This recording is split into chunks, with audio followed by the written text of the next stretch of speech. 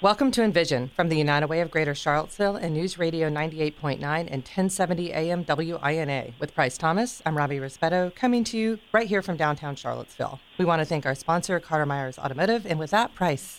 And today we are back here in the studio, sort of escaping from the heat with Lillie Williams joining us on the line, director of Chihamba, which if you guys aren't familiar with, is a long-time Charlottesville African dance troupe, of which I don't know if you even know this, that I was a part of. I did not know that. For many years. Wait, you were part of the Chihamba as a dance youth? Yeah. I was a drummer as a young musical child. Lillie, thanks for joining us this morning. I did not know the known fact. My pleasure. I'm full of fun facts. So Lillie, tell us if you don't mind, just give us a little bit of context of what you're up to and a little bit about your work, and then we'll get into more of the story. Okay, well, me, of course, I am just so happy to be a part of Chihamba. I always have been. But right now, I work in the schools a lot. Of course, I dance with the company. We have the opportunity to work with special needs. And since the pandemic, of course, things have been a lot different. But it's just an opportunity to share the drumming, the dancing stories with the community. So tell me a little bit about Chihamba and how that form of dance started, like the origins of it, and then what got you inspired to get involved? Well, what inspired me was my children. Okay. I have 3 girls and a son, and we never got to do anything because life is life. You're busy. Yeah. So I wanted to have all 3 of them, the girls, into something, and they could do it together. And my son, he was much younger, so, he was too young to actually do anything. But the girls, I wanted them to do something together. So we started with Donna Graham, who is one of the, that's a familiar name. We started out just going to get the classes. And then the kids, 2 of the girls decided that they wanted to join the junior company with Chihamba. And then all of a sudden I'm taking the classes, and I'm enjoying the classes a lot. And somehow I ended up in the senior company, and from that to now. And I still don't know a lot of what happened in between, but I'm enjoying the journey, but I don't know how I got to what I'm doing right now. But I enjoy every moment of it. I was going to say, it always happens that way. If you show interest and are capable, you will be the director. Well, that was not my plan. Trust me, it was not. But I do enjoy it. Tell me a little bit about the origins of this form of dance for people that aren't familiar. Well, these are West African dances. Now, with our company, we are more traditional. I mean, African dance has changed quite a bit all around, and people have respectfully created their own thing, but we stay with the original and traditional dances. If there's a dance called Manjani, only we're going to do the Manjani rhythm to the Manjani move. So, and it also has a meaning, like a harvest dance or a rites of passage dance. So we just keep everything traditional and original. So I'm going to ask one more question. I'm going to share the mic. On the weeks I missed, poor Price finally gets to talk. I get all my talking in on like every other week. Yeah, every other week. But caught me on my day off. Exactly. No, I was just curious. Where are you dancing in the community, and how are people responding? I'd love to hear if people want to, get involved with the troupe, or how does that work? Yeah. Well, we always offer dance classes at McGuffey. McGuffey Arts Center, and drumming classes as well. We also, right now, we're dancing with an organization and have been for quite a while called the Women's Initiative. We're outside still. We're at Washington Park every first and third Wednesday. Also, I have been with some of the summer programs, adaptive care program, and that's at Washington Park as well. And we have been with Post High. We did that virtually this past school year. So I'm hoping that we can get back to doing some of the things that are in the school, like after-school programs and so forth. But if you want a class, if you want to be in a class or take a class, you can always just call McGuffey, and they know how to get in touch with me. Excellent. And for those of you just joining us, this is Envision from the United Way of Greater Charlottesville, News Radio 98.9, 1070 AM, WINA. Ravi Rispetto, Price Thomas here with Lillie Williams. And again, a thanks to our sponsor, Carter Myers Automotive. Lillie, so you mentioned the Women's Initiative, and as I was reading around and kind of reorienting myself with the organization, which you guys have been up to, over the last, I guess, how old am I? 32, 20 years since the time that Jim Babe made it out of the closet. The Women's Initiative you need thing. To dust that off. Yeah, it is extremely dusty, actually. And don't tell Whit and Daryl that it got dusty, because that seems like sacrilege from where I come from. Want nothing more than to watch Price back on the drums. I'm looking forward to it. Yeah, little Price. My head was the same size. The rest of me was a little smaller. But the Women's Initiative thing struck me particularly, and if it was you or someone else was sort of quoted, I'm paraphrasing, but it was essentially that it was important, especially throughout kind of the year that we've had, to create spaces for Black people, but specifically Black women. And can you guys talk a little bit about how that partnership with the Women's Initiative came to be, and the importance of it, with obviously what you guys are bringing to the community?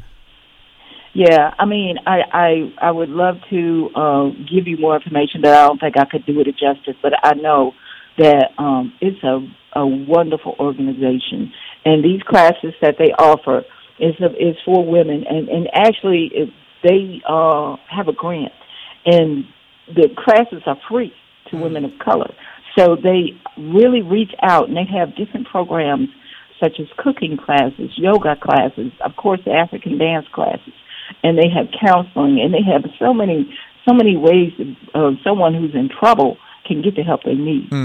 So it's a wonderful organization, and I am very proud that to be a part of it for some number of years now.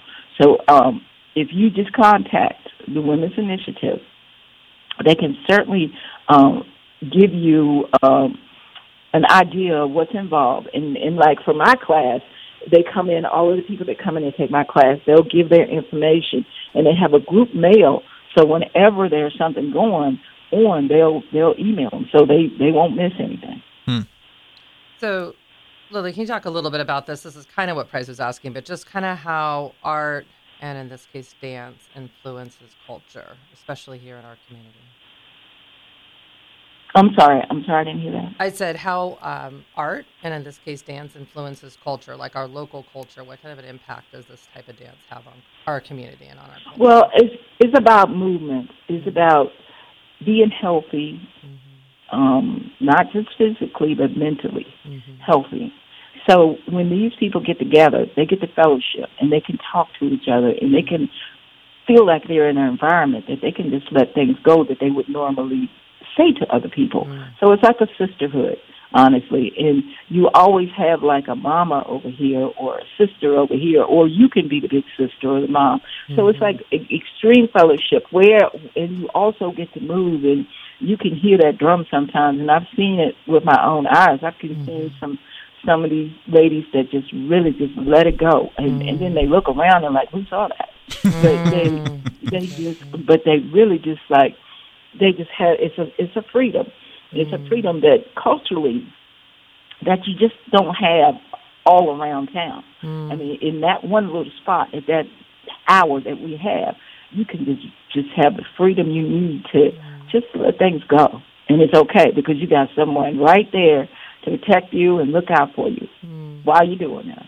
That's actually a really interesting piece to maybe unpack just a little. I know the Women's Initiative has worked diligently to have access to mental health. And I know from my friends in the Black community that mental health is sort of taboo sometimes. Right? Nobody wants to talk about it, and they don't want to admit that it's a real illness, just like having diabetes or high blood pressure. It's real.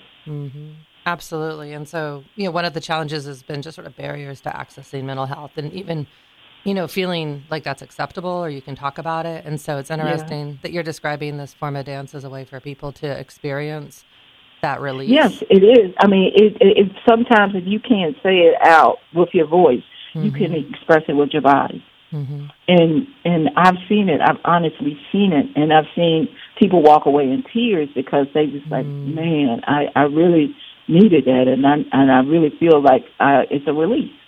So you can express yourself in many ways through dance and through drum. It's spiritual, no doubt. It's spiritual, no doubt. So, yeah, I've never been around anyone who didn't enjoy it. I was talking to somebody recently in my sort of broader family, and they just got diagnosed with an autoimmune disease, and they were saying, when they're in therapy, that they've learned that the trauma they experienced as a child is manifesting now in physical illness in the form of an autoimmune disease. And so she was expressing how she needed ways to kind of release, right, that stress and trauma. Yeah. And I just wonder, how this form of dance allows people to release stress and trauma from the past and be more whole and healthy. Yeah, I think it's like I say, it's in an environment where you can trust the people you're around, and you can see that you're not the only one that's experiencing these things. And when you can see someone else is going through something that you can say sometimes, I know how you feel. They really do, because they're experiencing the same thing. Can you talk a little bit about your arc? I'm going to ask this sort of as a proxy for a different question. Your arc with the organization, right, over your 20 years, but really the real question I want to ask is kind of your evolution through that, right, going from someone who took the classes to someone who got more involved and was interested to someone who's starting to lead the organization and kind of looks at it from a different perspective. I mean, how does it become or sort of transition from this is something I like doing and I want my kids into to like something I'm passionate about enough to really commit a lot of myself and my time to being a part of? Yeah. Well, I myself have had life, I've had difficult times within my life. And Chihamba's name, the meaning of Chihamba is a time for healing. So automatically, the more I studied the dance and knew about the dances and what they truly meant, for me, it was absolutely healing. It made me see how people react to the drum, to the rhythms, and to what they mean.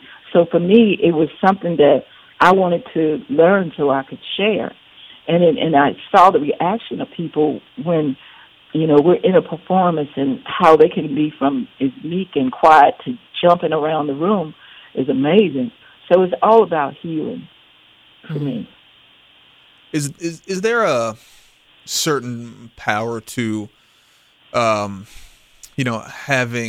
these kind of spaces, and like you said, times for that hour where, and I think you mentioned it, sort of, the brotherhood or the sisterhood where you're looking at, again, people that look like you, people that share similar lived experiences to you, that kind of allows you to get out of I think there's a quote in an article that shares that, it's hard to heal if the person in front of us looks like the people who are day in and day out perpetuating, systems of racism and oppression. Is there a broader cultural argument to be made to say, look, there are times and places and spaces that we need to be with and around and sort of building with people who look like us and share the similar lived experiences that we have? It really is, because it's hard to say, but it's fair to say that you can't always walk in the same shoes. People of color walk in different shoes. So if you can't, it's hard to explain. Well, what I'm saying is that for a white woman to walk in a black woman's shoes, it would make her, she would actually have to experience it like being a woman of color. And that's hard for her to say. Yeah. Because if you don't walk in those shoes, it's hard for you to understand and feel and experience it. And to say, oh, I understand. But you haven't been there. You don't know. Yeah. So trying to get people to understand, and most people do, or at least try to understand what culturally women go through sometimes. And because it's inappropriate to do certain things, or you feel guilty for doing certain things, or you don't feel privileged to do certain things. Until you walk in those shoes, it's hard for you to say.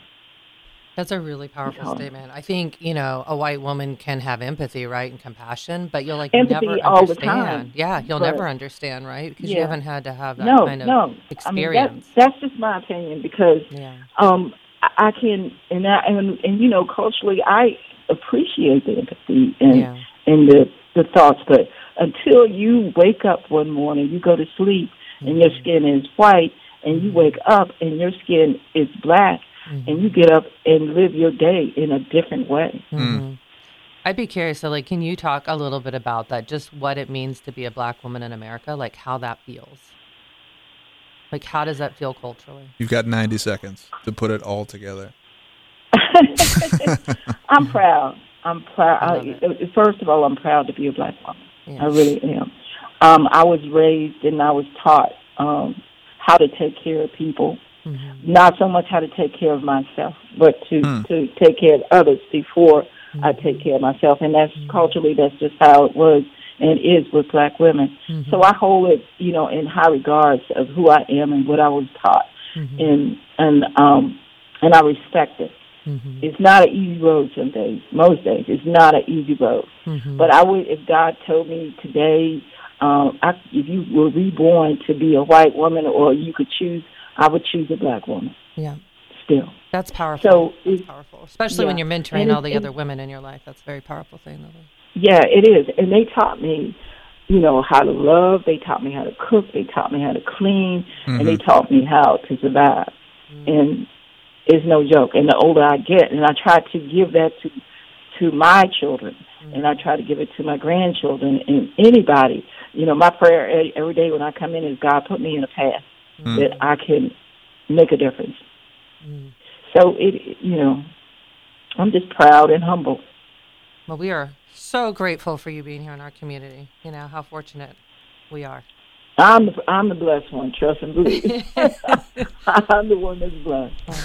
For those of you who popped in late, first of all, shame on you. Second of all, this is Envision from the United Way of Greater Charlottesville, News Radio 98.9, 1070 AM WINA with Lillie Williams. And thanks again to our sponsor, Carter Myers Automotive. Lillie, as we sort of turn the corner into the final stretch here, I do want to ask what's on the horizon for you and for the group? Are there any other partnerships you're exploring? Is there, you know, what is the, I think I had planned to say this as we come out of the COVID year, and then we're not coming out of COVID. That took another turn for the worse. But as we sort of hope and pray that we're at least making progress, are there things on the horizon that you guys are either considering or excited about, or even we're just excited to get back to what the way things were, to be, you know, in the studios, in the schools, to get the festival. We haven't had the festival, the African American Festival, in 2 years. We are so excited about doing that. We're excited about doing some programs at the studio for kids.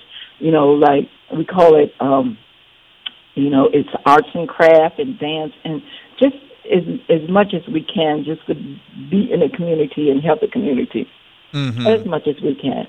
So just getting back to things pop in all the time, especially around the Black Culture Month, Black History Month. So it's just a matter of just getting back to some normalcy, and it's just, we'll just have to see what happens, but just know that we're out there and we're excited about getting back to doing what we do. I found it was funny. I was poking around here and I was looking up. I was trying to find. Lil and I were talking earlier about the old studio, and I finally found what I was looking for. The Dancecape spot. I finally found it, and I couldn't. Oh man, alive. Well, the internet keeps receipts. That's good. I'm gonna make sure I delete all those pictures of me from the year 1995. So last question. What are there any? Because as I remember, and what I remember a lot of doing was performing more than anything. Has there been a little bit of a paradigm shift from a performance group to more of a teaching, mentoring, you know, community engagement focus? And that's not to say one is better or worse than the other. I just have very vivid memories of like performing at the you know, at New Year's Eve and sort of performing around town. And there was less, but again, I was like 9, so I'm not totally sure if that's accurate. You know, but is that the case, or is it a little bit of a both and? It's both. We still have the group. We still have dancers. We still have the drummers.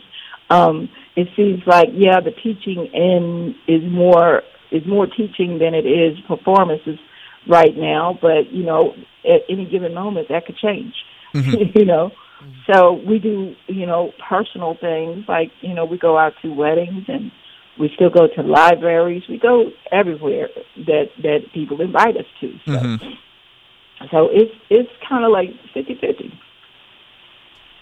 Excellent. Well, I just want to say I've been inspired by listening to everything that you've shared this morning. I'm particularly interested in the mentoring that, I think informally you're involved in, if not formally, and the way that you describe this form of dance as being a release for women, and the fact that sisterhood of the people in the group allows that to be a safe place. And I would love to see more women, hear about this and get involved, and would be curious. How do you get the word out? Do you visit local schools? Do you visit, community college, UVA? Like, how are you letting women know about this opportunity? Well, we through the organizations that we work with. So, through McGuffey Art Center. We have hands-on. We give out cards, flyers, any way we can. Okay. Do you go and visit? I mean, do you perform on campuses, things of that nature? We go, if they invite us, yes. We do a lot of assemblies in schools. And we do go to campuses sometimes if what they invite us. We did the... with the slave memorial, we did something for them. So it's just who invites us. Yeah. Do you have sort of a network of women that you connect with, for example, Andrea Douglas at the African American Heritage Center, in terms of doing performance there? No, well, we have been there. We have been there, but not very often. Not very often. Well, my marketing promotional mind is like, we need to get you a schedule. Price and I are going to get you a schedule. Yeah, she's going to make more work from me. This is the time where. But it's at the end of the day, this is like you got to have that full-time job, and that's what I have. I'm up here at the medical center, and that's my full-time job. Yeah, but there's still limitations. There are limitations because I have to, Yeah. Your day job. To work. But we know about that. I'm very fortunate that both work together. So absolutely. I'm always open. I'm always. If I can make it happen, it will happen. So getting a schedule would be wonderful. So I'm just put excited. It out there and just let us know. I'm excited to hear what you've been able to do to support women. One last sort of question: what are the age ranges? Because I'm thinking of young girls, right? 5 and 6 would love this, all the way up to older women. So I was curious. There is, if you can stand and walk, you can dance. Yeah. Excellent. Okay. Yep. So I hope any women out there listening. Yeah. If you can't walk, your mommy can put you on her back or wrap you in, because that's how my daughter dances with. Sometimes she dances with her baby on her back. Okay. So there is no age limit. And is this open for women of all colors, all races, or is it really for Black women? Women Initiative is for women of color. My classes are open for any and everyone in the community. That's good to know. Okay. Well, we want to get the word out and make sure we have all our facts straight. Absolutely. Absolutely. Thank you so much for the opportunity. I really appreciate it. Yeah, Absolutely. that's great. And with that, we will head out. Lillie, big thanks again to you and to our sponsor, Katamara's Automotive. All of you listening out there, if you do have ideas for the show, get in touch with us, Envision, on social media at United Way Seville, or drop us a line at our inbox, envision@unitedwayseville.org. To keep up with Lillie and Chahamba, she said you can get in touch with McGuffey, who will get a hold of her and tell you how to get looped in with her and also with the Women's Initiative, and also check them out on Facebook at Chahamba Charlottesville. For episode 18 in the books, Ravi Rispetto, this is Price Thomas. We will talk to you guys next week.